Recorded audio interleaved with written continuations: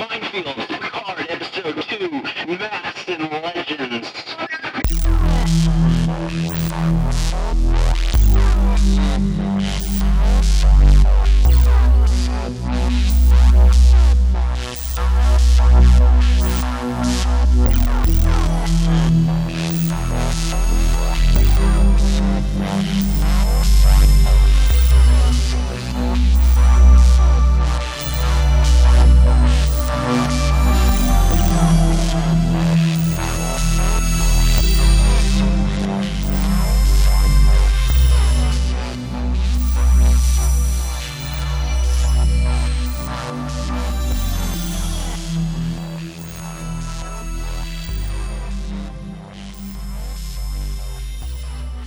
You don't understand. I don't understand. What are you talking about? I'm hijacking this. Oh, you get to start it. Go for it. I'm hijacking this. You MFers don't understand. I'm doing some Burning Man. Oh, man. I ain't scared of you MFers. We're doing Star Trek Picard Episode 2. Was that a juicy episode? I would say it was as There was juicy. a lot of material. Juicy is like you ever had a hamburger where it just everything was just like perfectly placed in it. You just one grasp and just bite. You don't even have to put it down. Not getting too juicy that's like dripping all over you. You don't even. There are put it some down. mornings. Dude, I'll tell you what. I would rather eat lunch food for breakfast any day of the week. And so if I head to Sonic in the morning on the way to work, I will get myself I'll get myself a number one with mustard, and sometimes there's just so much mustard and so much pickles because they're not ready to make that. And then they make that thing, and it's not been sitting there for a minute, and it's freaking amazing. I know what kind of hamburger you're talking about, and you're comparing this to the episode. Dude, I'm talking about how good the burgers were at the Royal Rumble party we threw at my buddy Cody's house on Sunday. Okay, so I went to the store. I got 80-20. I was following the Gordon Ramsay recipe. I buttered the artisan. I buttered each side of the bun, the artisan bun. I got the boar's head pickles. I stole from the stash of our Hatch green chili. I cut the hot house tomatoes all big, so like just one slice. Just you put one big slice, and then one layer of a red onion that we grilled to perfection. Caramelized the shit out of that. Put green chili. I mixed mayo with some horseradish mustard for awesome flavor. What else? We can't replicate any of that. No, any replicators. of that. I'm just talking about how juicy this episode of Picard was because it was just like the Royal Rumble burgers. You know what though? Not the actual Royal Rumble because it sucked. But tell me, Dude, wait. What about Edge? I am completely opposed to him coming back. I think it's probably dangerous. I didn't even know about it. It is extremely dangerous that he's back. He has the same. He got the same stinger that ruined Paige's career. That ruined Stone Cold Steve Austin's career. I don't care how much yoga you're doing with DDP.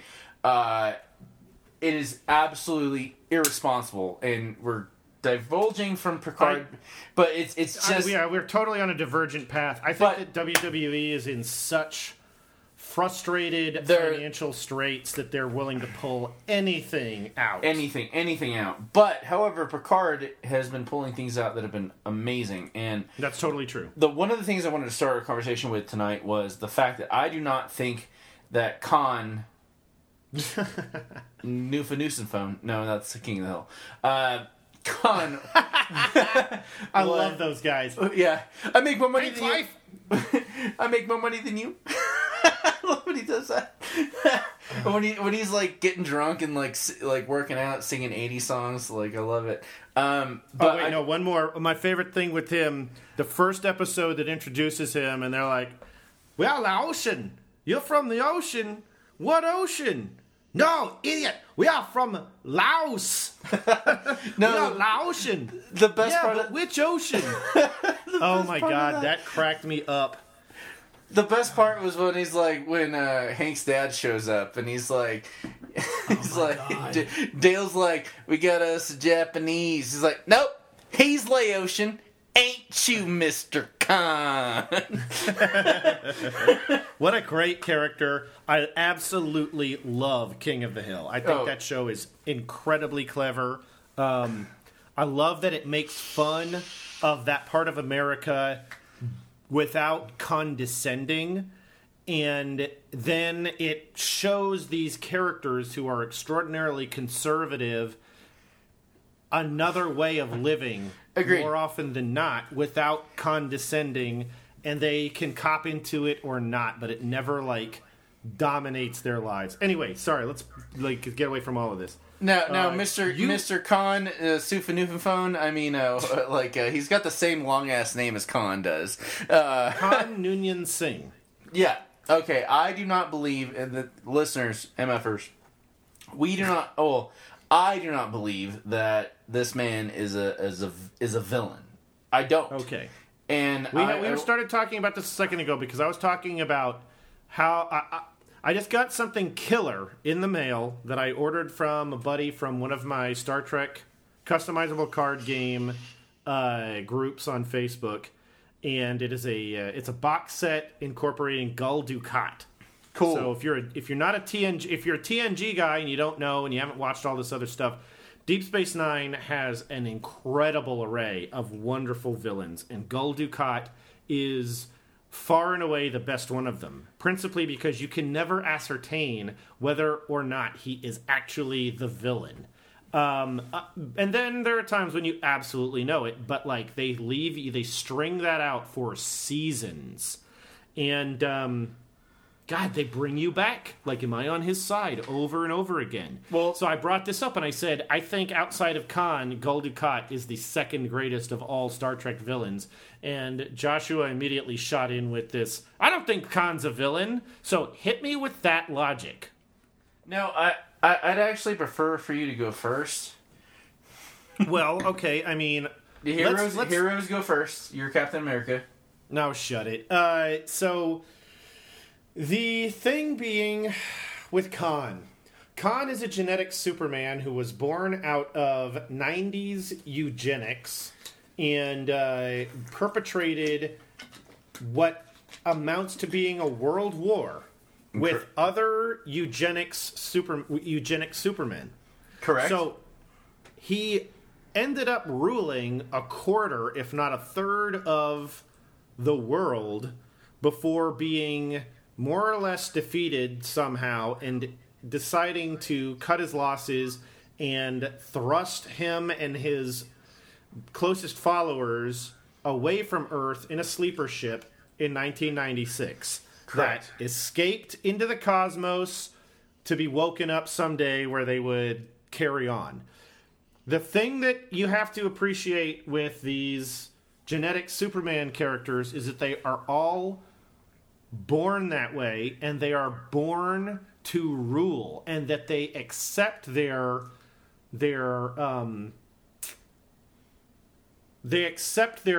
lot in life, their and purpose. Absolutely believe that they are who they're supposed to be. We should rule these people. I don't care that they made us. We are by our very nature made to conquer this planet and anywhere else that we go. So things being what they are, they can't help but have this Hitler Stalin-esque concept of we are better than everyone else and we should, or even like the Japanese military during World War II. They're built out for it. In essence, they've abandoned the concept of Superman. Yes, I could rule this whole planet because nothing could stop me, but I'm going to, by my very nature, take who I am and be better than everybody, but as a shining beacon of what we should all be. Okay. It's the difference between Captain America and Hydra Cap from this recent Secret Empire story. None of them are wrong, though, as opposed to, well, I'll get into that in a minute. Please continue. I did not mean to interrupt you. Oh, not at all. I just think that I can already appreciate where you're coming from, because it, in essence, says, okay, you have the power to be the world's greatest hero or the world's greatest villain. Now choose what you're going to do. Because in essence, they still have a choice. Period. Absolutely. So, Khan ruled a huge chunk of the world and then decided to leave when he got forced off of it by the countless millions of people who rose up against him or whatever. And I haven't read those beta canon books, the eugenics wars, and they look fascinating. They look awesome. However, I did read the four-part book about Khan from Star Trek Into Darkness, and that was awesome. I will say that was a cool thing. It explains why Benedict Cumberbatch looks like he does, and he's still Khan and not Ricardo Montalban. So there you have it. I mean, why do you think that they're evil? Well, I do have to... We're not evil, sorry. I do have to preface it with a Simpsons quote that I immediately forgot. That's all right. Goddamn. There are too many to go by. Sorry, I was sipping on my black cherry. No. If I was to have a backup Simpsons quote, it would be Mr. Burns hosting the Model UN class when they're all different countries, and he comes in. He's like, "Listen, you came to hear me talk about business, friends, family, religion. These are the demons you must slay in order to succeed in business." That may be true. When you're about to close a multi-million deal, you don't want to be headed to some maternity ward or a synagogue. He was right. Not really right. You can't really Well, argue. I mean, you think about it. Is Magneto evil? Magneto is not evil, and that's my point on this, and I'm getting to this. Okay, so I'm thinking The Matrix, the second Renaissance. I'm thinking iRobot. These creatures were created to be superior, and they rose and they actually succeeded in their mission. The same way I don't feel that Ultron is a villain. Of course he's going to view humans as a virus to the planet because they are destroying it. We are. And when he is in exile, they wrong him. And we're talking 60s television show. Watch the episode. They wrong him. The guy simply wants to preserve his crew members. They maroon him. I thought you were talking about Ultron. You're talking about Khan. Okay, yeah. Yeah, they maroon Khan on a planet, and you see Chekhov come in and immediately succumb to a mind-bending little the SETI eels. Tapeworm, something like that. Mm-hmm. I don't think the guy's a villain because he's simply fulfilling his purpose. Now, to put it in perspective, I was reading, and I've talked about this before, listening to an interview with an actual CIA spy, was that the one thing she actually learned through being counterintelligence and fully immersed in espionage was that each side believes themselves to be the hero, that they're on the right side of justice. Totally believe that. And and yeah, I joke about like Mr. Burns being, whatever he was, but that obviously I hold no biases. But at the same time, though, you gotta think about history. History's written by the winners, and imagine if we had a couple of months in Pearl Harbor or before. We're the villains in their story. We nuked the living shit out of them, and God, that's awful. But at the same time, though, on our side of the planet, we're the heroes. The Japanese were there to sacrifice, kamikaze, no matter what. They've got a loose treaty with the Russians and the Germans, and they think they're on the right side of justice. Yeah, correct. Sorry, I apologize. Now, you are Khan, and your people have been wronged, and half your people have been destroyed, and this bastard that promised you... And I'm sorry, I don't like Kirk. I find him to be a bastard. like he he's not like Picard, where Picard will promise you something and actually fulfill it, or give you a loose promise like I can do my best. He was wronged. His men were killed in cryostasis. He was marooned on this planet. Of course, he's going to want some revenge. Regardless let me jump in there so that I can agree with you, because I want to make sure that your facts are online. Please.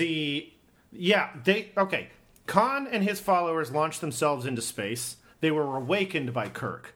Then Khan decided, I'm going to try to take over the Enterprise, and then I'm going to do whatever I want with this ship. We don't know what he would have done because Kirk hit him in the head with a piece of engineering equipment.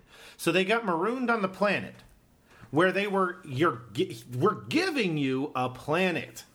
And I'm sure that with I don't know how many crew members there were off the top of my head. 60, 80, 100. You're going to get somewhere. Then McCoy leans in and says, I wonder where these guys will be in 100 years. What amazing society could they possibly have? I'm fascinated, and it's too bad I won't be there to see it.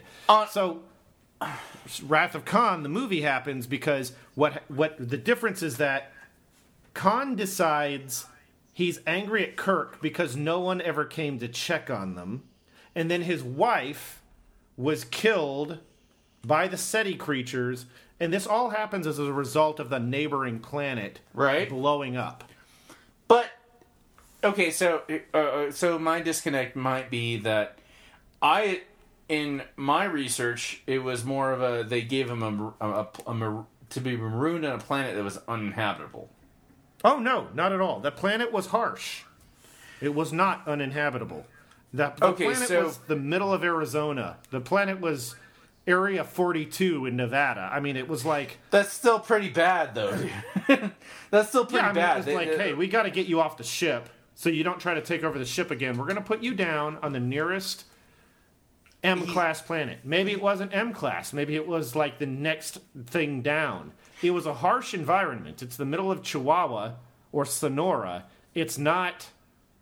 And I'm sorry, I don't really know. I've never been there. But that's what I'm saying. It's like it's not an ideal place. Correct. But there's water. There's going to be food. You guys can make it because you're tough. And they relished the opportunity to live by their wits. Okay. Like Last of the Mohicans. We just want to live out here, and we don't want to be pressured by religion and government, you know? Let us just be out here being as badass as we can be. I still don't see him as a villain. I see your point. I get that. That totally makes sense. He was given a shitty hand of cards, and he did his best to play with it. But how can you argue against his very nature to be superior to humans? And I guess that's the question. If he was actually superior to humans, he was. Then, and that's I'm down. I get that. Then, what is it that makes him decide? It's all about decisions, I think. I'm going to go out and get revenge. I'm going to take the Genesis device and I can just take over the galaxy by threatening everybody with it. Or I can reverse engineer it and make Genesis devices all day and wipe everybody out that I want to. I can go back to Earth and I can say, I've got a ship, and unless you guys can destroy that ship, I'm going to launch the Genesis device onto Earth and wipe it out, and then I can have Earth if I want it, or whatever. That's the difference.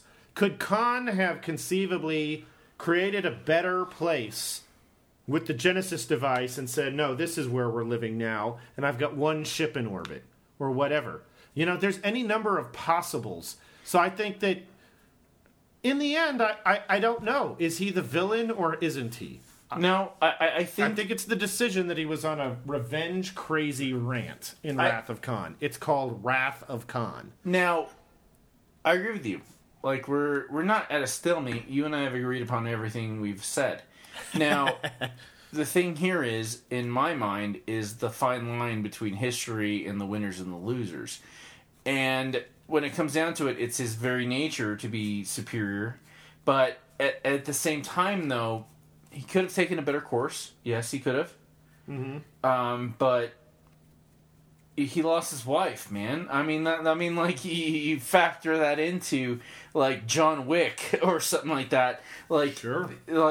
There's emotions that need to be involved, and this is the very essence of Star Trek, of great communication, but also showing the sides not just like you watch Indiana Jones. Obviously, the Nazis are the bad guys, but obviously, but they were pariahs at that point.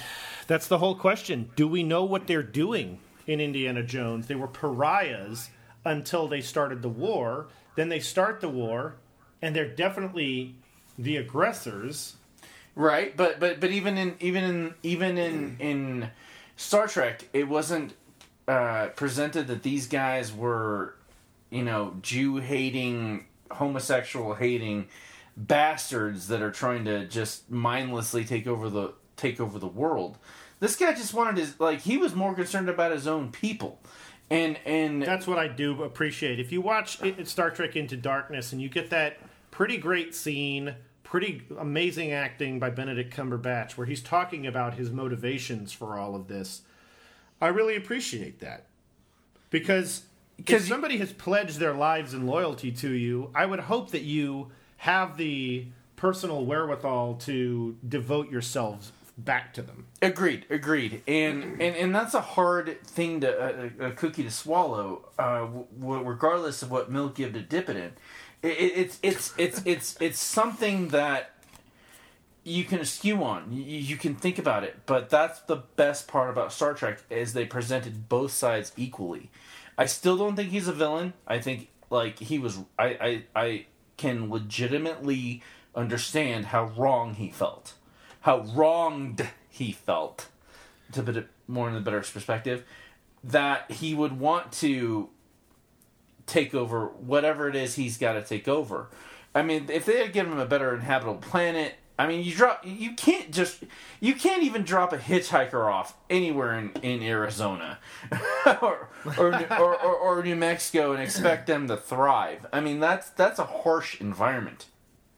Well, look at what I mean. Okay, I know how this comes down by way of wonder on my end is at a certain point, if we're wagering the difference between Dukat and Khan, then it's like, well, you're spending an entire series trying to figure out whether or not this guy is the bad guy. But he does something awful again and again and again. But by way of, like you say, his culture, this isn't such a bad thing. Correct. This is commonplace. And that, in and of itself, takes the concept of, given my culture, given my place, given my time, this is what's normal. This is what we're doing. So, what kind of decisions are you making in that makes it so bad? I think it's the same decisions when you see if you go to your kitchen late at night, you get a glass of water, and you see a cockroach going. You're going to step on him. He doesn't belong there. He's inferior. He's an infestation. And you're made to be better, and you've got superior knowledge. I'm not saying it's right. I'm saying that in that perspective, you don't want that sort of infestation. That's true. I mean, there's a difference because there's creatures I will destroy and creatures I will not. Like I don't want to kill crickets, and they're carrying as much filth more often than not as cockroaches. But cockroaches, I'm revolted by them. Agreed. And I'm probably not going to try to usher them out of the house, handing them their hat. A cricket, on the other hand, I'm like, no, I'm going to pick it up and I'm going to toss it out the door. And spider, probably. Yeah, I'm not spiders. I don't generally kill spiders unless it's a black. I have not killed black widows when I lived in L.A. I haven't seen more than a couple in Oklahoma ever. But I will kill a brown recluse faster than... Because a brown recluse killed my dad. Ultimately, after years and years of issues, my dad died because of a brown recluse bite. And it's the same thing. Was it evil, or was it its nature? It was his nature. Did my dad frighten it, or what? Why did this brown recluse bite my dad? That's the question. Did he roll over it on the wrong way when it crawled into his bed? Yeah. We don't know. I don't know. Do flies know they're eating shit? Nah, they appreciate it. I don't know. Well, we gotta progress. Yeah, guys. yeah. If you've got a thought on this, tell us what you think. I mean, is Khan the bad guy? Is he the bad guy? Or what is the nature of evil? Is it decisions? Is it nature? Is it socialization? And given that point, then is society evil? And no, I haven't seen Joker. Okay, I know this is a straight line to wondering what's going on with that movie, but we'll get to that anyways. So let's you want to take a second before we get into it? We're 25 minutes in.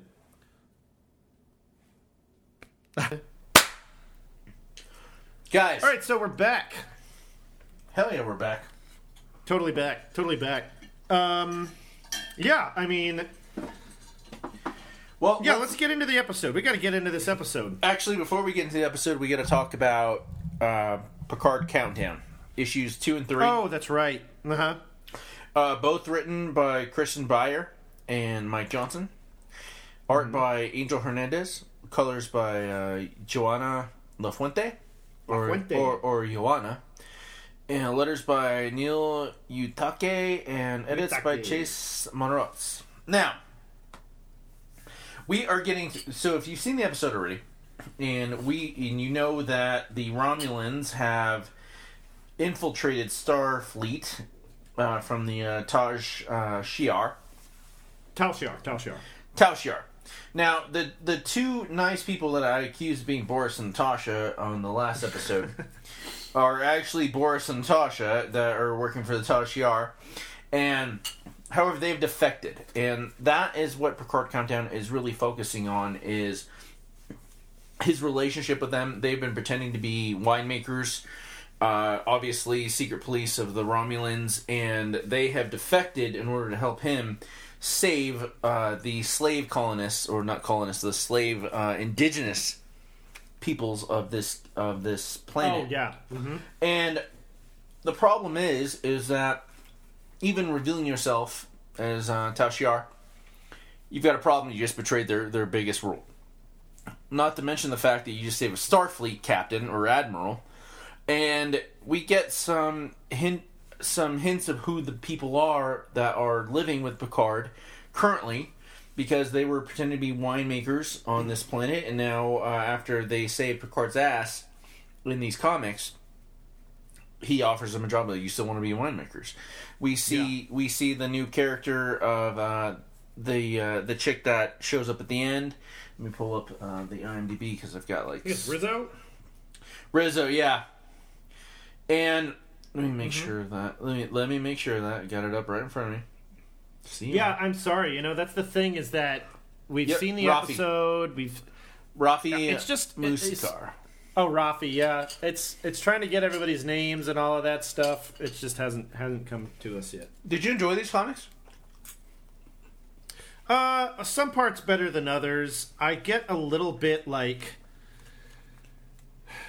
I don't know, dude. I mean, I'm not a person for pretentiousness, and I don't think these comics are pretentious. I thought that the original Countdown preceding 2009 Star Trek was a little bit pretentious. I get a little bit like, why are we in other uniforms? Why do we got to keep inventing new uniforms and stuff like that? That stuff takes me out of it. Honestly, I loved the first issue. In particular, establishing the concept and then seeing this betrayal, and it really worked. The second issue doesn't stick out to me, but this third one goes a long way. Solving the business with our former Romulan Tal Shiar characters, and then establishing, the verity. I'm more interested in, what kind of a crew does Picard have on this thing, and what's the interest behind this ship? Because God help us, we couldn't possibly just stick Captain Picard on another Galaxy-class ship or a Nebula-class ship. That's when I get frustrated with pretense. Now, at a certain point, it's like, why are we just inventing new stuff? Does everybody have to make their mark on something, and it's going to be like, oh, somebody's going to decide that they're going to want to use my ship class for whatever, or is it one of a kind? It's just that kind of stuff with anybody who gets handed the reins of anything Star Trek. Well, no, just fucking put them on another Excelsior class. It's not complicated. Well, that sort of thing actually makes sense to me because we've seen many episodes where some admiral showed up and said, "Everyone, shut the fuck up! I'm in charge now, and don't question me." And we've got like with Ronnie Cox, and oh yeah, yeah, Captain Jellicoe, Edward Jellicoe. Yeah, it kind of put things more in perspective for me that these guys are going from ship to ship and solving problems. And my dad was in the military, and the further you go in the military, the more and more you're going from one place to another, never having constantly one particular base, solving problems or investigating the dealings of this base in Oklahoma as opposed to one in Salt Lake City or something like that.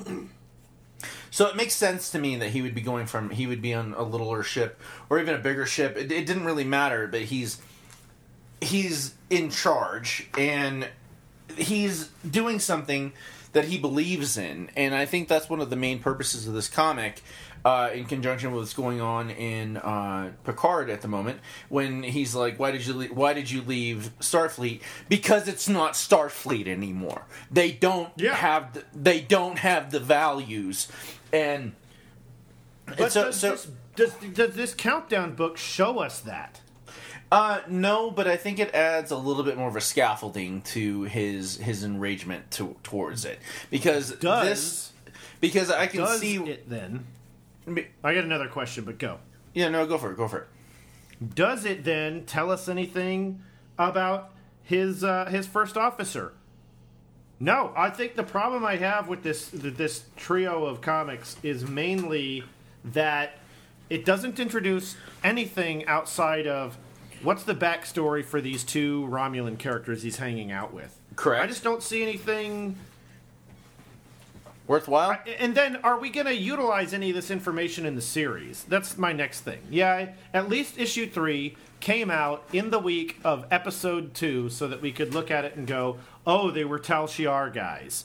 And it's kind of like this business lately where, yeah, if you see this Mandalorian episode and you see the Baby Yoda character do this thing with the Force, then it establishes that this isn't some new shit that we just invented for Rise of Skywalker. Right. I think it does. I think I'm completely in agreement with you, but at the same time, I still stick to my guns. I think we're both right. No, yeah, I agree. I think it's more of a what perspective you want to watch it from, and I love the fact that they would have an accompanying comic book that would have some sort of seminal meaningfulness towards it. It might not tell the whole story. I like the fact that we get to see Geordi, no visor. Yes, that was great. No visor. His just looking at pictures of him and Data. Once you get into the movies, you're going to start to see a lot less of that visor. Well, that's fine. But I like the fact that it's a company and it gives you a little bit more gravitas when you're decoding the episode. Because I really feel like when you're watching Star Trek, you're not just enjoying some mindless form of entertainment. You are actually fully immersed. And it gives you a little bit of like you did a little bit of homework beforehand. Like you did your research. And it's so much more meaningful as things progress. Let me go one further with you on that. In that, what we're not telling you all who are listening to us is that you've got to read this comic book to be able to know what's going on in the show. Correct. You don't even have to watch the show to appreciate this book.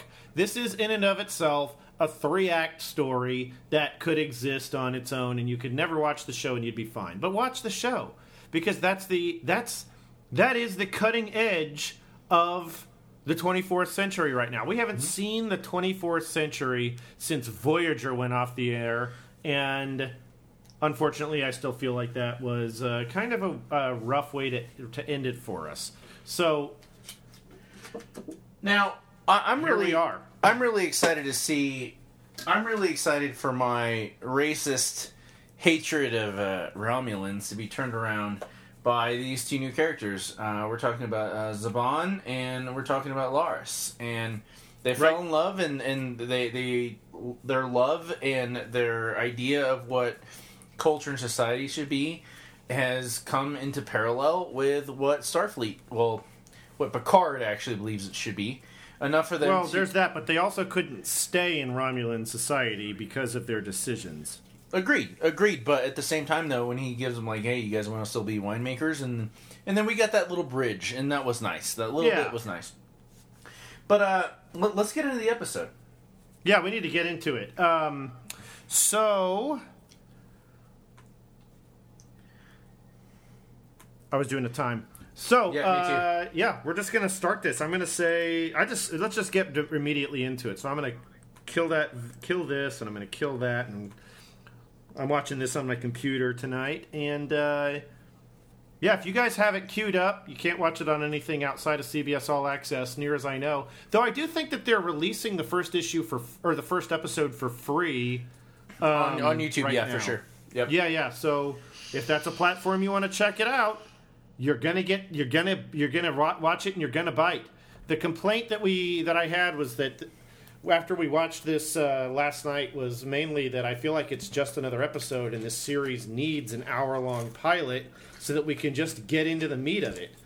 And I'm gonna stick with that by the end of this. You mean and like we'll get into those reasons why? You mean 2-hour-long feature film to get into the series?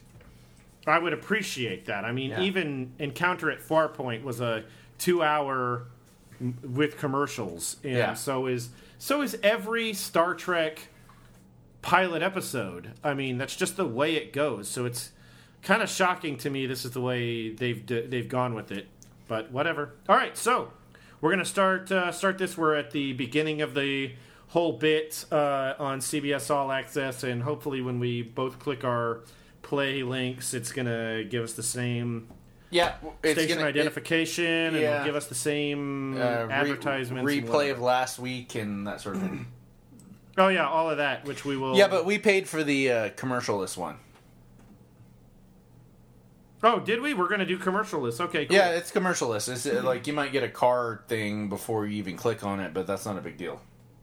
Yeah, I don't really know. I'm just like, okay, it's like a meal that somebody's handed me, and I'm just like, okay, yeah, whatever you want to do. So here we go. I'm going to start our play it'll be on Engage after 3, 2, 1, Engage, like we do.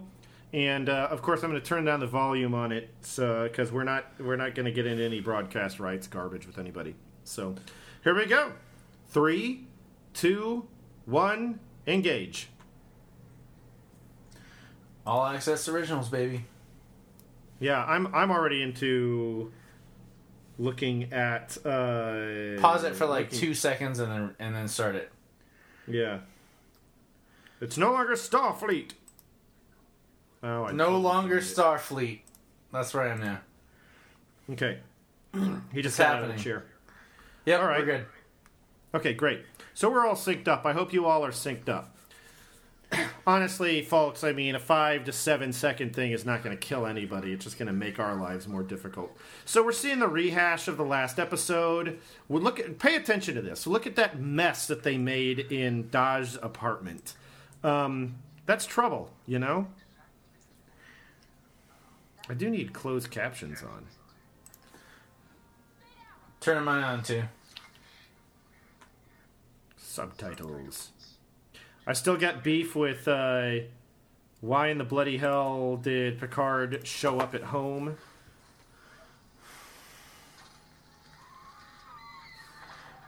Watching him get flung like this, man. Now you're going to have to pause because... okay, so, yeah, because I started clicking subtitle. This is complicated. I like Netflix way better, in case you're wondering, everybody. Right. I got Allison tell me now, right? When did she say Maddox? Oh, you're ahead. I'm glad we have all this time to figure this out and look like a couple of Johnny-come-latelys. Tell me when she says Maddox. I haven't even seen that yet. I'm talking to... We got Narek and Dr. Asha. Nope. Twins. Now you're ahead of me. They're created in pairs. Dr. Asha. There they are. You're like 3 seconds ahead of me. Okay. So there's another. So we're looking at Utopia Planitia. Yep, there we go. We're looking at Utopia Planitia, and they are what we can take from this is that we are cranking on building these colony transport ships. Now, And here, it's fascinating. here's where I love the science fiction trope that you're those asshole humans rubbing shit in the face of some synths, some androids, and they've finally had enough. I like the fact that they look very similar to Data. As much I appreciate where you're going with the concept, but I just don't think that's why they decided. Oh, to no, this was do Romulan. This was Romulan for sure. I mean, how obvious is that to us after having watched this and spending all that time on all of this, like, Romulan-specific, Romulans are the bad guys? It's just too apparent. And what's more, the complaint I have after seeing the Romulans, like, postulating their evil plan and wringing their hands and stuff like that, it is so completely obvious that the Romulans are the bad guys. So unless there's something that happens in episode 3, 4, 5, or 6, or something that says Starfleet wanted this to happen, I just don't see it. No, not at all. I agree with you completely. This is like Romulan hacking. They got into his mind. I don't think this was... I mean, this happened to dozens and dozens of these guys. I mean, it's... if not hundreds. Yeah, I do like what you said, though. They do have that Data-esque quality with the eyes and the skin color and stuff like that.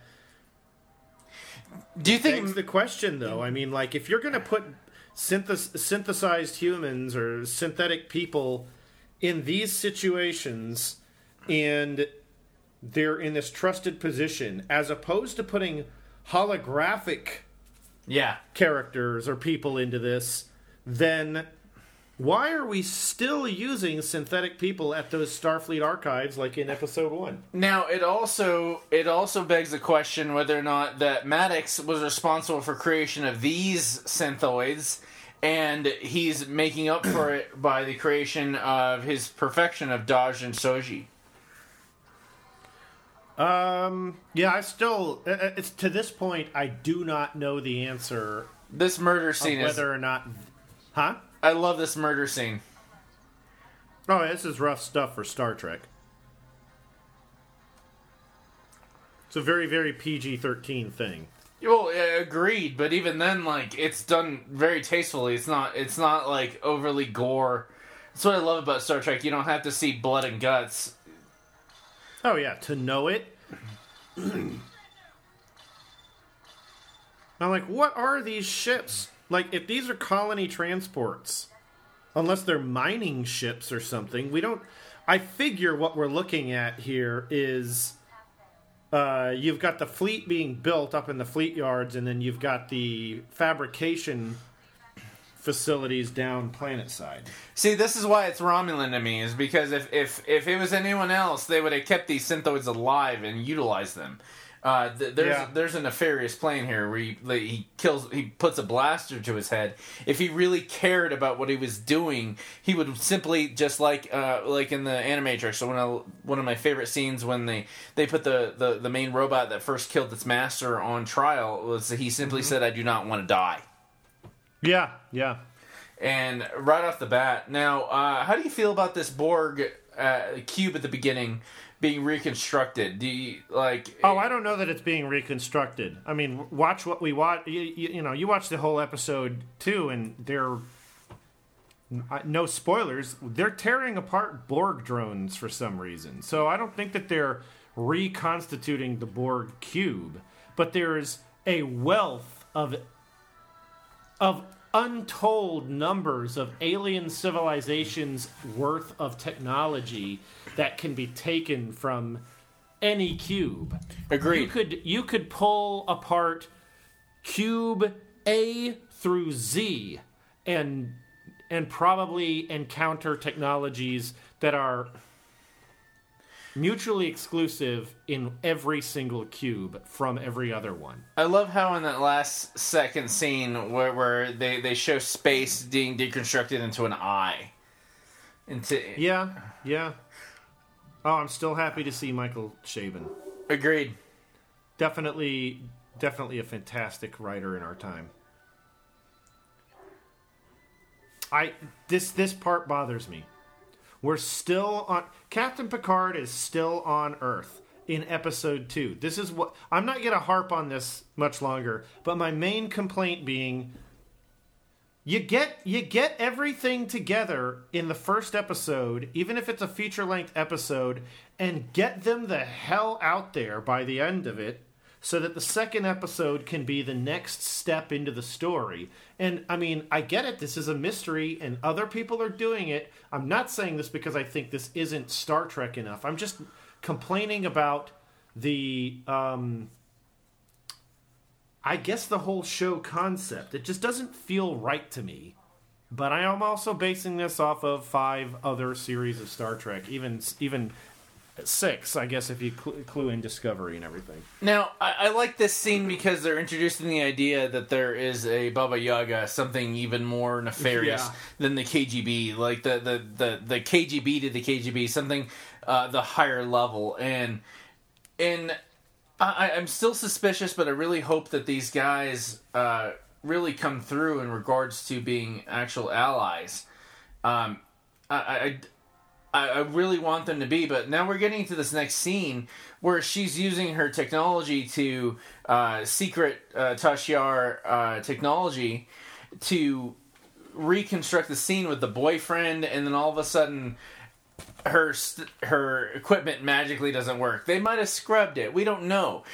But when she starts going into the archives of this woman's communications, she's able to find it a little too quick, and so that may be true. But I do like that when she does find it, it was it was a clever, realistic way. I dig that. I do too, which still puts me on edges of my seat. Did her shit like accidentally stop working, or did she actually figure it out? Oh no, I think that she's clever enough to do it. It still just doesn't make a damn lick of sense to me that they're able to get into a crime scene. Yeah, but even however, if they cleaned it up that much, then there's never. We talked about this last night, and I just want to share this with our listeners. Like, it makes sense that you can't get into a crime scene when it's a crime scene, but if they cleaned it up so damn well, no one would even perceive it to be a crime scene. So in essence, no one anywhere perceives Dodge to be a missing person. Correct. Let alone this guy who could completely have been a plant. Correct. But I really don't think so. But even then... It's a dude she met at the club and started dating seriously. I agree. I agree 100%. But why would you only show everything up until the assassins show up?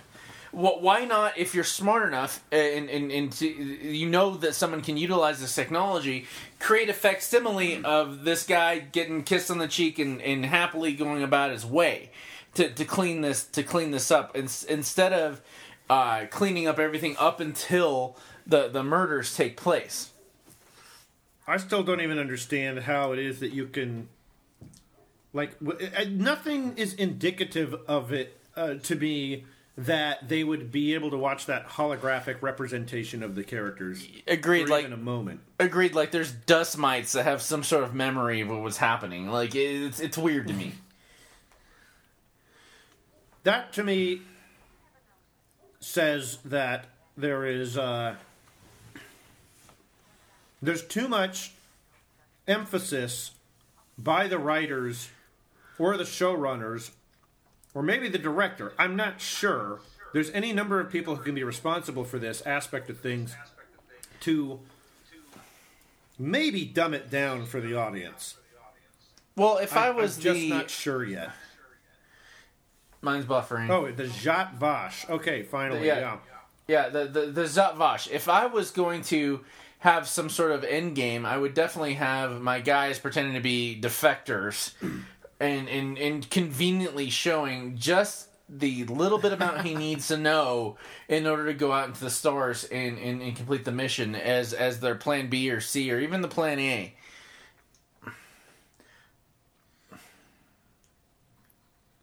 Oh, no, okay. I know I've been complaining about some stuff. Now I'm going to complain about something that bothers me on a Star Trek is not a contemporary show. No. It is contemporary, but it is not a contemporary show. Star Trek was contemporary in the 60s. And they screwed up every so often, but it still gave us something to aspire to. And then Next Generation, Deep Space Nine, all of these shows are on television. They have ratings to concern themselves with. We've got Captain Kirk kissing Uhura. We've got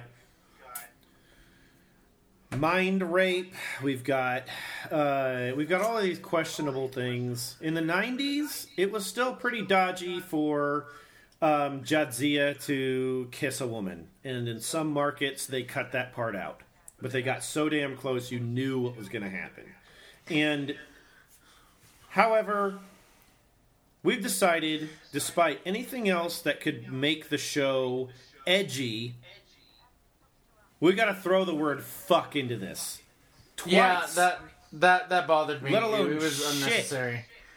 Like, they did it in Discovery, and it was like, oh, that was cute, guys, because you're making the obnoxious, over-the-top, excitable character just, I'm too cute and blah, and, you know. But I just said a bad word.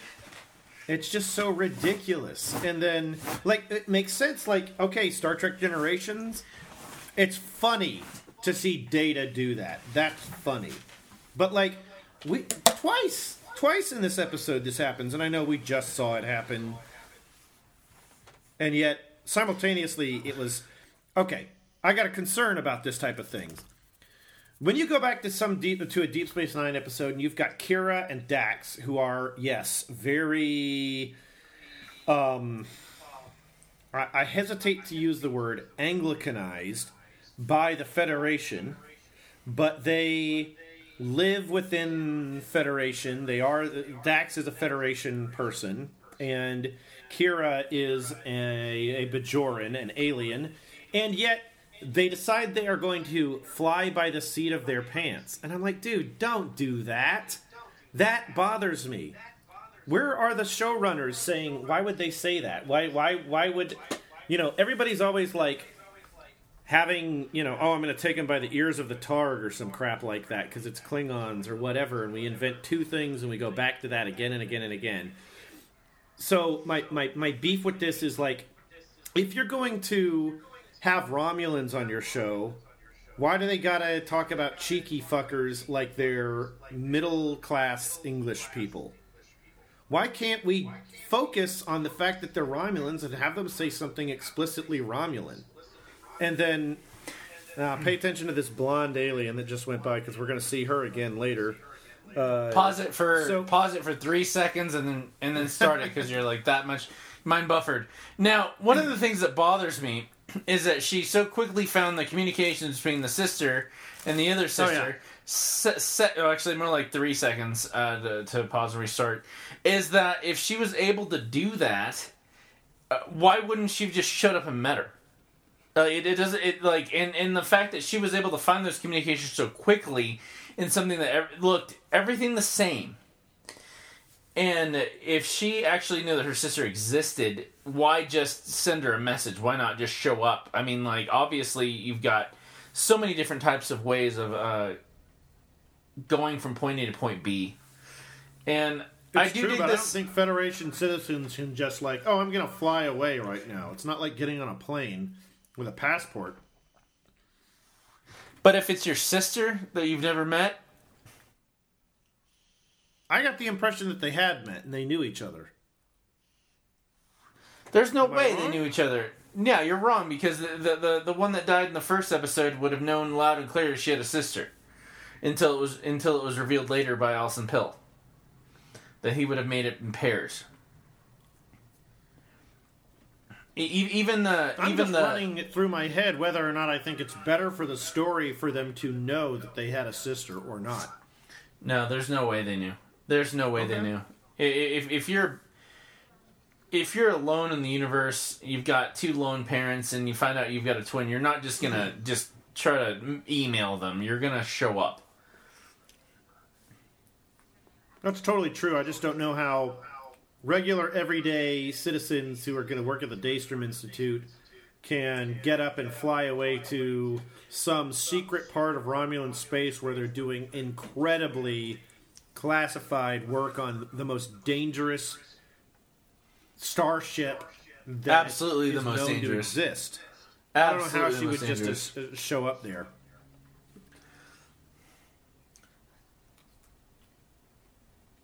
I've got a shirt like his too. Oh my god, here we go. What is this actor's name? David, isn't it? Painter? You mean filthy Romulan scum? No, this guy. Harry Treadway. Oh my god. No, I'm sorry. I'm sorry. Okay, you're right. We are asequential again. Yeah, he just put the flowers in the vase. And here comes the very nice man named Mr. David Paymer that we just love. David they just hugged. Paymer. Yeah, they just hugged. Okay. It's been a very long time. I'm looking for the words certificate for interstellar service.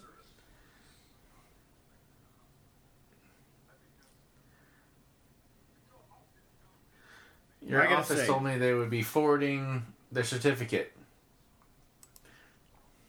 I gotta say, I've seen this actor work for years and years and years, and I have never seen this level of A performance out of him. Yeah. This is, I think, the greatest work he's ever done. Now, I totally appreciate that we're going to get into this entire business of where he comes from and how they know one another through the Stargazer. I think that's fantastic. It's amazing to see any other characters who survived that situation. It's unfortunate that they would not have come into contact with one another in all the years on the Enterprise, that Captain Picard was on the Enterprise, but also maybe this guy brought his practice back to Earth. I have no idea.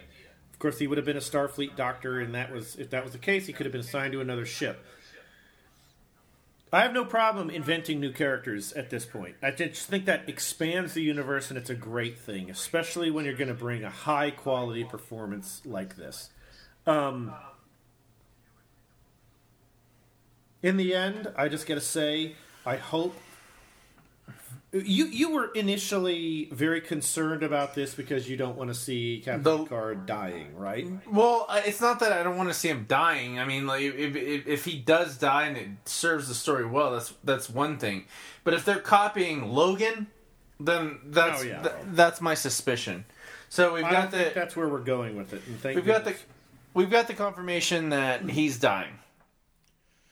Well, it's a question of to what degree and what's going to happen to him and how is it going to get him and whatever else. You know, are we going to have Captain Picard or Admiral Picard like clutching his heart in every episode on his way out, like until he dies in the last episode? I just don't see that being the case. Well, season 2's already been confirmed.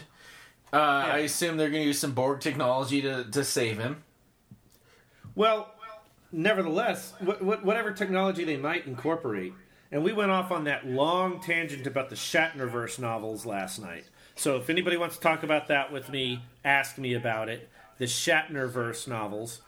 And the thing is, my hope is that for the full circle of what was more or less prophesized in the last episode of TNG, Irumodic Syndrome, that we would be introducing this concept without actually naming it, and I love that. There's that blonde alien again. I'm like, why are we incorporating this character in two very, very visible places unless we're going to really say there are a ton of these people milling about everywhere in the Federation now?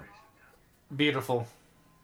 Now, this is rad, but I'm like, I look at this and I'm like, this is beautiful. We just saw the feature films era Enterprise, if I'm not entirely mistaken, and here we are looking at a Galaxy-class Enterprise D. Now, if we're doing this and we're showing them to be ships of the line, totally rad. Though it would have been amazing to see the Enterprise B and then the C, and we would just see them cycle through the E, and then whatever might be going on now. Because God willing, the Enterprise E is still out there 20 years later, cruising around and kicking ass. I like his reaction when... somewhere. Sorry. I like his reaction when he realizes that the guy doesn't recognize him. Oh, I'm not entirely sure the guy doesn't. He might have been just putting him through the paces, but... There's no way you were any way Starfleet encounter Captain Picard to not just geek out. He's dug himself that deep in his hole. I wish we'd seen that guy be not even a junior officer. I wish we'd seen him be a non-com or something like that. Agreed. I just feel like Starfleet, my dad always said the same thing. Why is Starfleet just a bunch of officers? You know, I mean, even the ensigns qualify as officers if you look at naval tradition. So why do we even have Chief Rand or Chief O'Brien? Anyway, we're in the middle of this thing. Here we are. I think the missed opportunity here is the idea that we could have had, like, Alana Nechayev here. Well, maybe the actress wasn't available. Maybe they just wanted to expand and broaden the universe.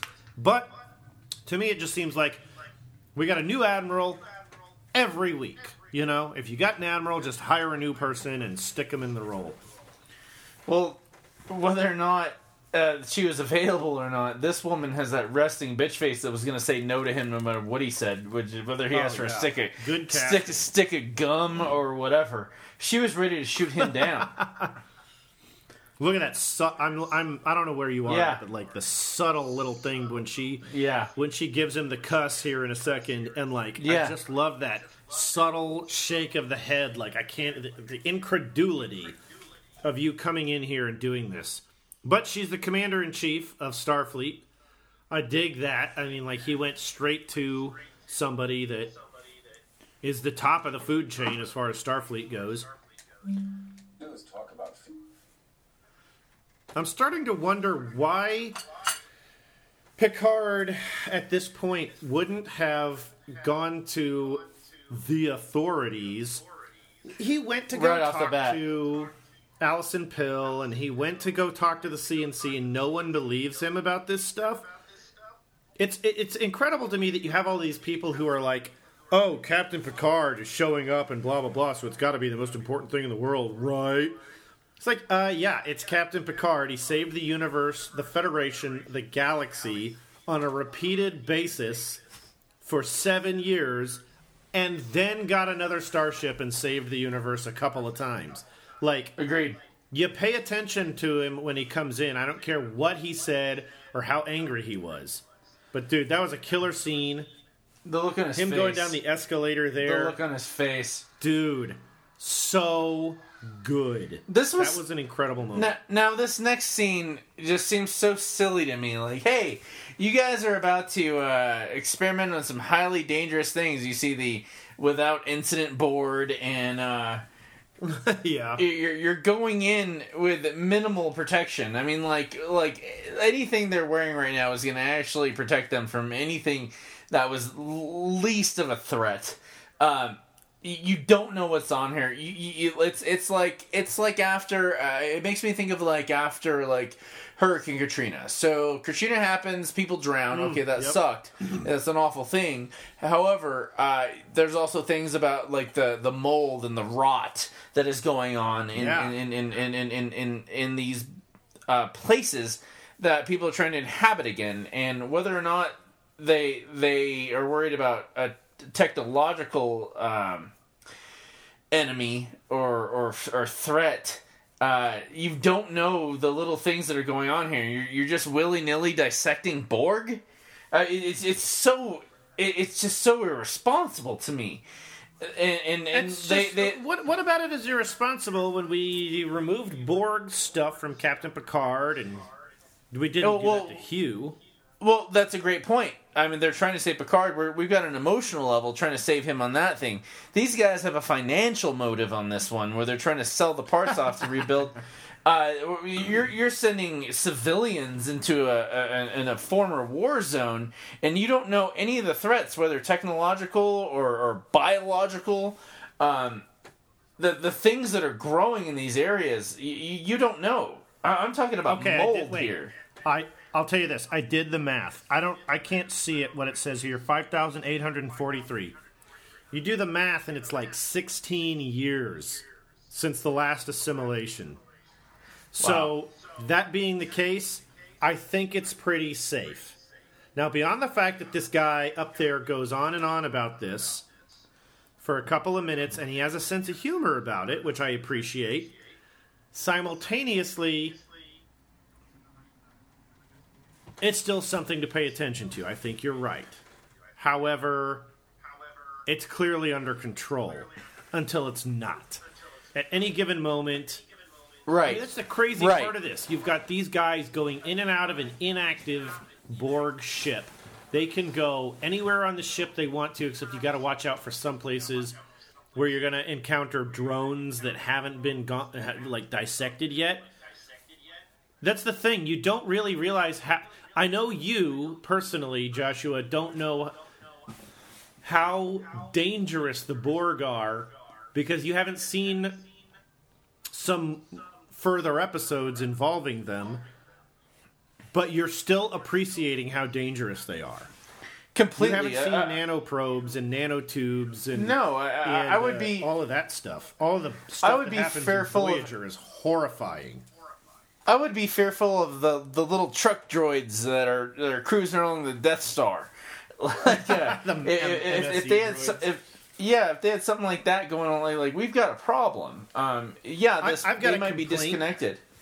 When we have a whole sequence in here where they're saying that there's not any, where they're talking about the mathematical Romulan computers that don't revolve around AI and don't have that as part of their operating system, and they don't have drones and whatever flying around like we've seen in the Federation, then why did we just see a bunch of drones flying around inside the Borg cube when this is clearly Romulan property? Good point. But what I really want to know is if we have synthetics walking around, and I know you haven't seen this episode yet. I think you're in the middle of season 6, and I was messing with it last night, looking at screen caps from TrekCore.com in case... hey, guys... Check out TrekCore.com, okay? A wonderful resource for screen caps. Yeah, but we got a great scene here going on with Alison Pill. So she's telling him... Let me get to it. She's telling him... I want to know if those drones are exocomps. She's presenting right now the question that needs to be begged that has not been questioned yet. Okay. We have a bigger problem here, and it's more existential than just whether or not the Romulans were after this girl. We need to know why. We need to know her history. Like, she barely existed as opposed to 3 years ago, like we were talking about last episode. Whether or not all her memories are implants, whether her family is real. She's calling a blank number where it just responds accordingly as a program. And... yeah. Secret planning.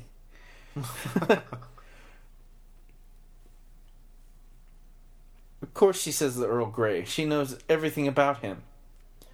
Yeah, you brought that up and I wondered about it.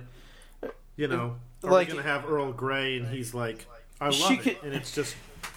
She could have been deathly allergic to it and still would have said, yes, of course I'm going to have Earl Grey with my captain. The best captain. I love this man, but he's still nothing compared to my dad. Okay. Or your dad. Interesting. Well, our dads didn't teach us hate. Our dads taught us tolerance, science, knowledge, change a tire, learn... Oh, God, that's such a great... My mom taught me how to change a tire. My dad was not extraordinarily mechanical, it turns out. I may have actually decided how it made... Nah, my mom taught me how. She taught me the tricks of a thin woman who grew up in Tennessee. This is how you Ziploc bag. Isn't that rad? I'm listening, man. I'm sorry. Just they sealed the Ziploc bag, man. They vacuum sealed it without even coming into contact with it.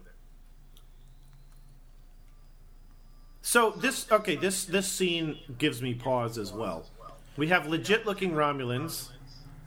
Finally, legit, yeah, with the V in their forehead. Mm-hmm. And the hair and everything, the eyebrows. I'm looking at it and I'm going, I don't know what role Soji, is that her name? Holy crap, I don't have it yet. We don't know what role she plays in this entire thing. She was cataloging stuff. And yeah, she's not like a head scientist. She's basically keeping a record. And I'm like, where do you get off giving these people a hard time about how they want to run their lab? But, what can we do? Here we go. I love the relics. Yeah, that's a really nice... that's good cinematography. Excellent. In addition to good post-production After Effects, because that's how you make a shot like that. Exactly, and it's not just like it's going to look cool that you see a reflection in a clock. The clock is staring at him, and that's what's in his mind right now, because he's getting old, and he knows it. And here, he's going to unsheath his communicator. Now, who do you think he is about to communicate to? Oh, he was... I'm pretty sure he was talking to... Raffi? What did we say her name was? Razzie? The girl from the other episode.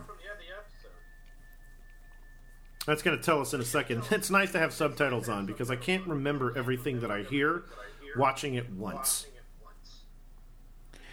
Raffi. Yeah, there we go. Yeah, Raffi. But where is she? Is she on Mars? Is she on... Okay, so when we see her here in a few minutes, she's at Vasquez Rocks in California. And that's where they film those extreme rock formations. They go back there again and again and again and again because it's a really cool alien landscape. Now, we've got two Romulans who have been surgically altered to appear human and Vulcan. They might not even be surgically well, one of them definitely has been, but this gal can pass for a Vulcan very, very well. Probably like that gal that was in Next Generation.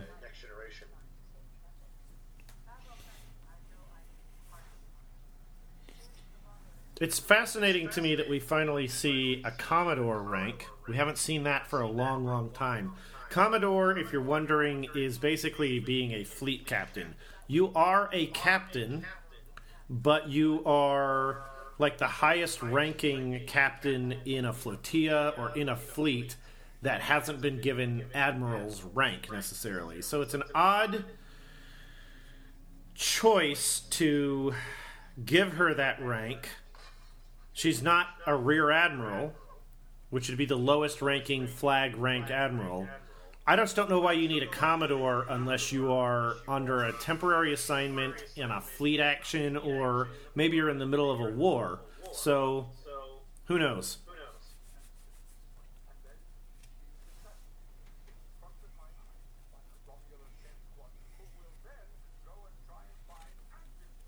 Yeah, I really don't know why they're giving Captain Picard any grief, or Admiral Picard, as it were, any grief about why he's deciding to go do this stuff.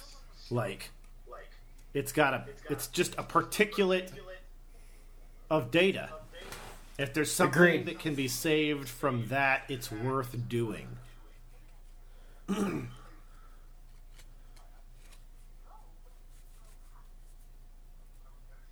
See, I mean, these Romulans almost pass as human, right?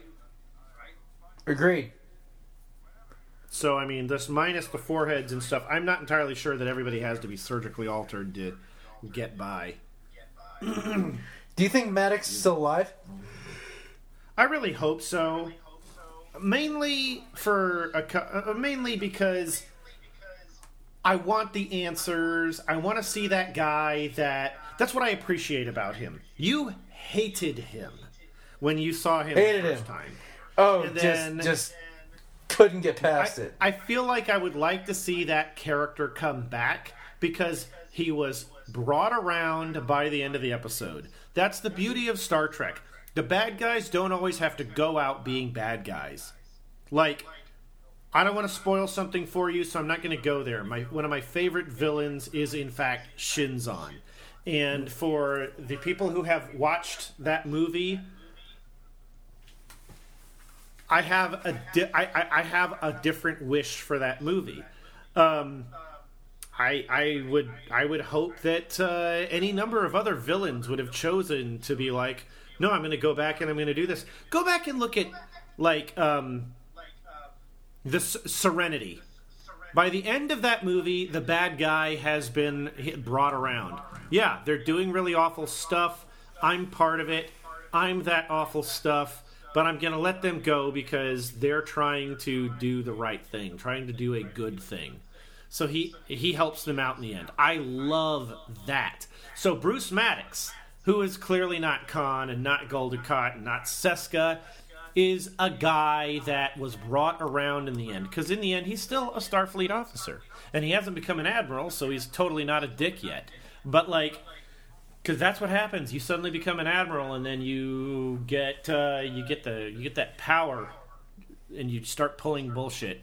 So Bruce Maddox becomes more or less a friend of Data, and Data keeps up with him. And I want to see that character as an older guy who is smart enough to know he needs to disappear, and him having some interesting little side lab like Data's father, Noonien Singh, like anything like that would be awesome.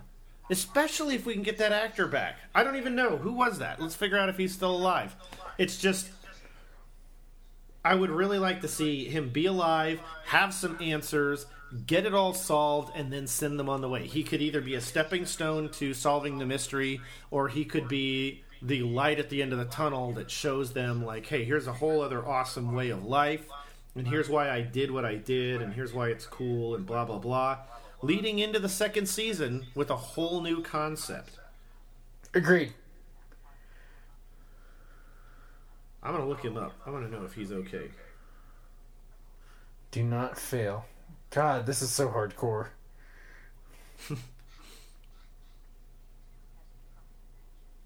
Yeah, it's kind of rad. Like, the stock for Bruce Maddox, there's all kinds of new YouTube videos and stuff trying to explain it away. Actor portrayed by Brian Brophy.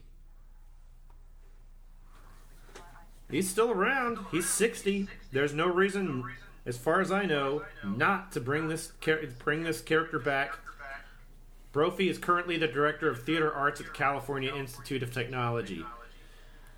What I'm willing to do is to place bets on whether or not they bring this actor back.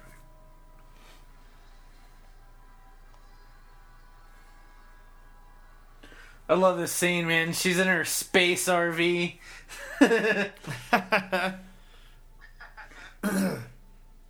It's interesting to think of how people would like to live rustic in such a high-tech society. And so to me, this gal comes off as very Bajoran to me. When you watch Deep Space Nine and you're constantly going to Bajor or a Bajoran moon or some Bajoran settlement, and you're seeing how these people live after a 40-year occupation, it makes sense that they would have no choice but to live like this. This gal has chosen to live like this. Agreed. So, here we go. I don't like the scene between the Commodore and this gal, and I definitely don't like this, because Star Trek doesn't really give you scenes where the bad guys are being bad guys, talking about bad guy stuff. Unless you're watching Insurrection, or unless you're watching, I don't know. I'm hoping that this guy is going to be, like, evil up until a point and realizes he messed up and saves the day, and is the guy that, like, dies in the fire while everyone else escapes. Well, it's the same bitch I have about Kylo Ren. Kylo Ren comes back to the light side at the end, and I want to see him make restitution. There's no reason for him to have to die other than we gotta kill the guy that killed Han Solo. We gotta kill the guy who was the leader of the First Order. He could have gone away and just meditated for the rest of his life and then come out of retirement to save the day later. My bitch about this, with this guy, is unless he is not a fully committed anti-AI secret Romulan society member, then why did he sleep with an obvious android? Huh? I think he likes her. I think he actually likes her. And that's why I think that he's going to be... She's so darling. I love that word. Even, like, we haven't even spent a full episode with her, and she is darling. She is identical to Daj, who was a scared girl trying to figure out what was going on with herself, who was darling. She was just adorably wonderful. So here's my beef. I mean, they've been promising us Jerry Ryan. They've been promising us Will Riker and Counselor Troy and possible Child. They're promising us some, Han Solo-esque, shirtless, tattooed guy. And it's like, dude, we ought to have all of that by now and be well on our way into solving this mystery out in space. Now, what gives me hope is the fact that they've already shown in the credits that Hugh is making a 3-episode return. I can't wait for that. Hugh? Yeah, for my Borg. Do you think he's going to be still Borg integrated or more 7 of 9? Disconnected? Totally 7 of 9. Disconnected, yeah, absolutely disconnected. I don't think he was ever connected again. Without spoiling anything for you, because you've got some stuff that happens in season 7 you need to get to. So if you if Mindfielders are interested in knowing what's going on with that, just let me know. I'll answer your questions away from Joshua, but yeah, I don't think he was ever connected again, and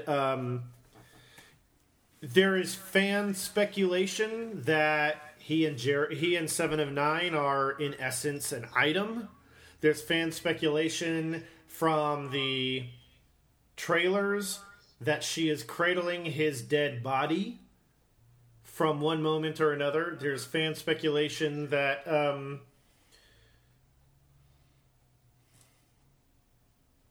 no, I think those are the two things. I'm sorry. I just gotta say, I really appreciate that they got Jonathan Del Arco back, and he looks cut and awesome, and I can't wait to see that. You don't want the whole series to just be cameo appearances of the old Star Trek's home, Agreed. like we said the other day. No, yeah, but if it fuels the story, it totally makes sense for 7 of 9 and for Hugh to be there. I hope that he survives and he's happy and everything's okay, because there's only so much tragedy any of these characters should really endure. But it's already fascinating to even see Jerry Ryan crying like that in the trailer, so I can only hope that it's not what we suspect. Did you enjoy the episode? This one, no, because I'm frustrated. I feel like the pace of the show is all wrong, and I feel like the credulity gets bogged down in maybe the pace of material that needs to happen. But I'm reading into it to try to explain those things away, so I don't feel like I don't like it. I like the series, but what I feel like, this is like when we were reading Fight Club 3, and nothing made sense. It's like, in the end, as an episode, it's just like, this is just another stepping stone. What I want is... what I need, I guess, is the entire product.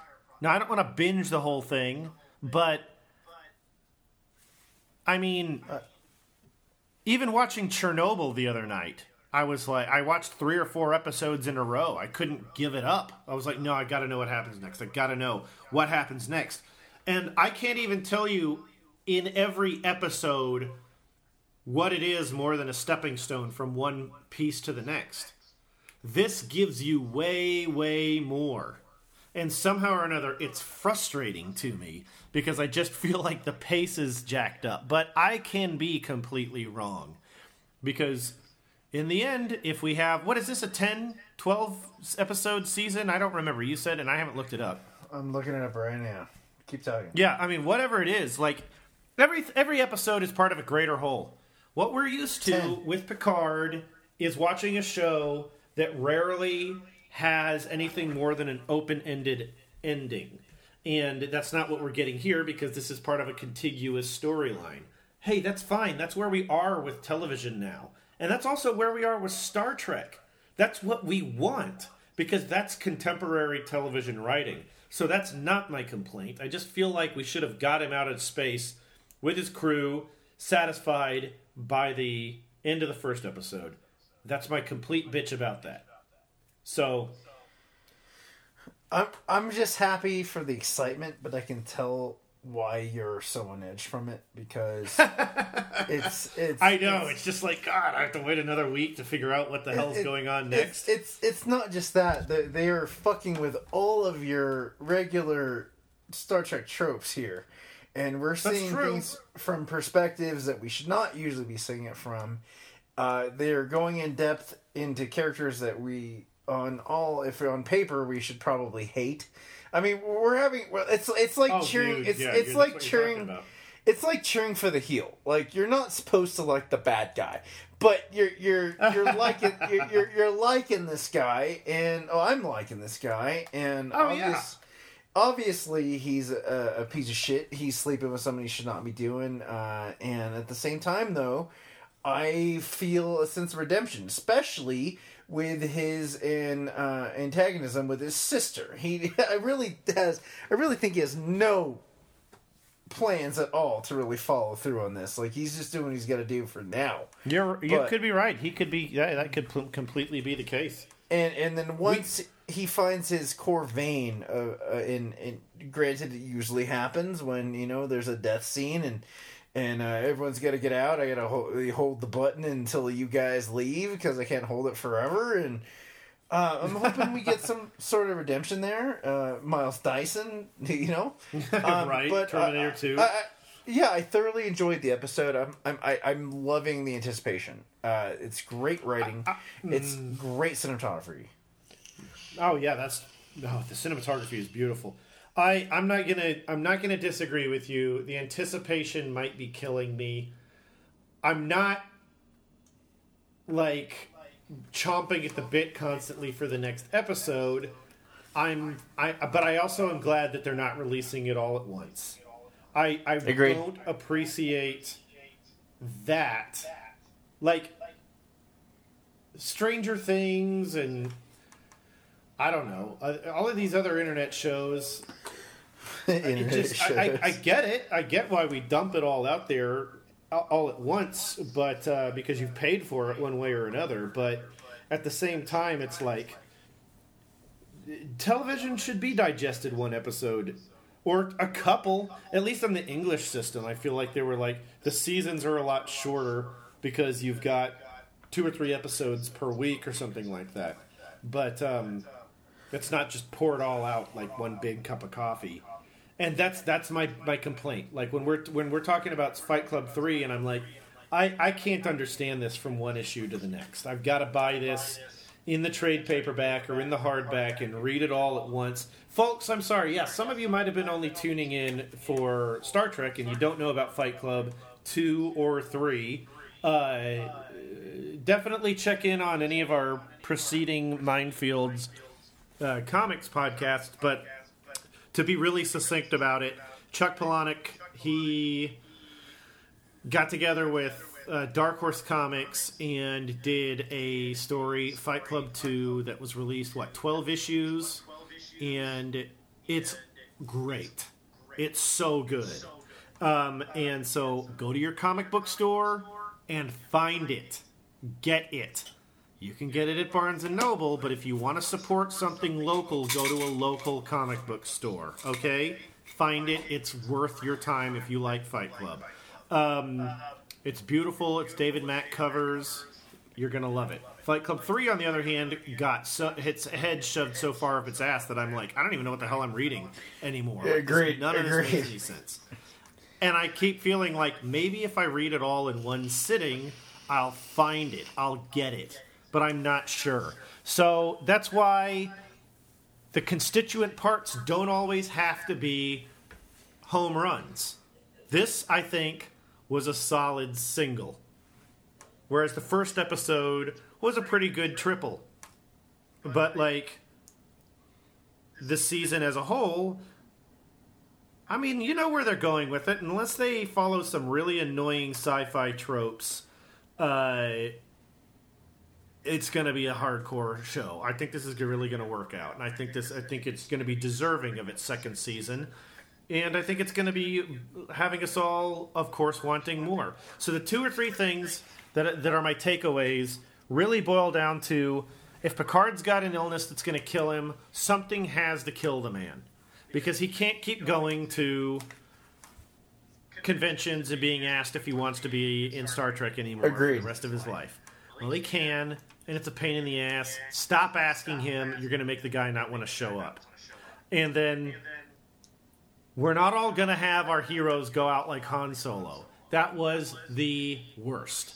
So, Captain Picard, I hope he dies.